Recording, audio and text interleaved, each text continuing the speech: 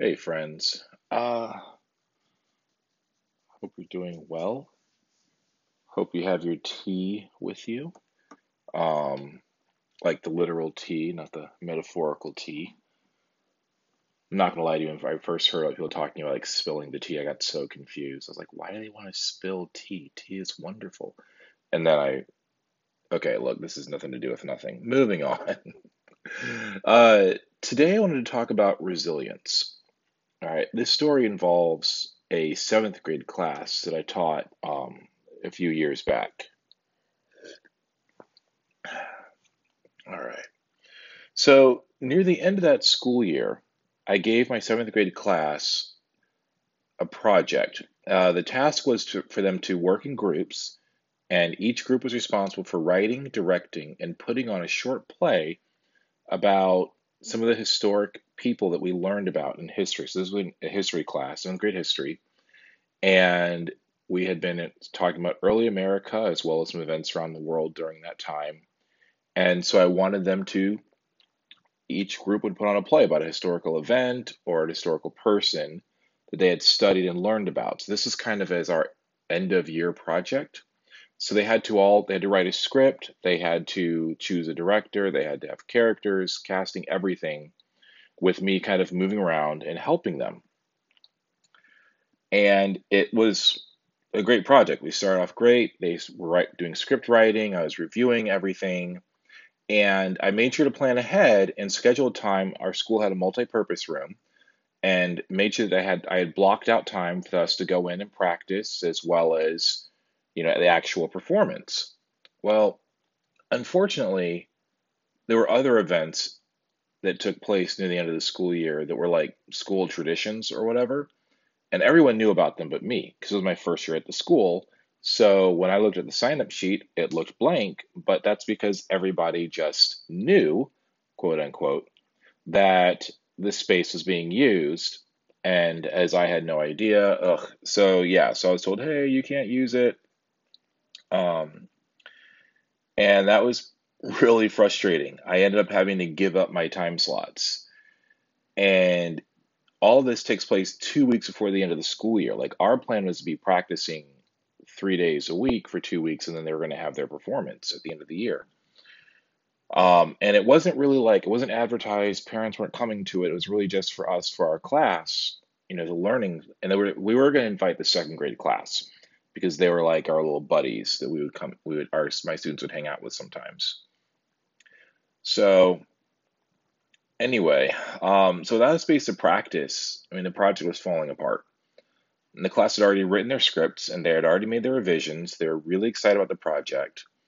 And let me tell you, I dreaded the idea of telling my kids that we lost a rehearsal and performance space. But in the midst of this frustration, I did realize that I was being given an opportunity because this could be a chance for me to teach my class about resilience, how to overcome obstacles and succeed in spite of opposition. So even though I still felt frustrated, I went to my seventh grade students and I told them the situation, what was going on. We talked about the difficulties and obstacles we were dealing with, and then I told them that the lesson had shifted. So instead of this just being a history project, this was also going to be an opportunity for them to test their ability to adapt, be flexible, and meet their goals in spite of adverse circumstances. So the class, we got together and brainstormed ideas, discussed solutions, and let me tell you, they did not disappoint. I was so proud of these kids.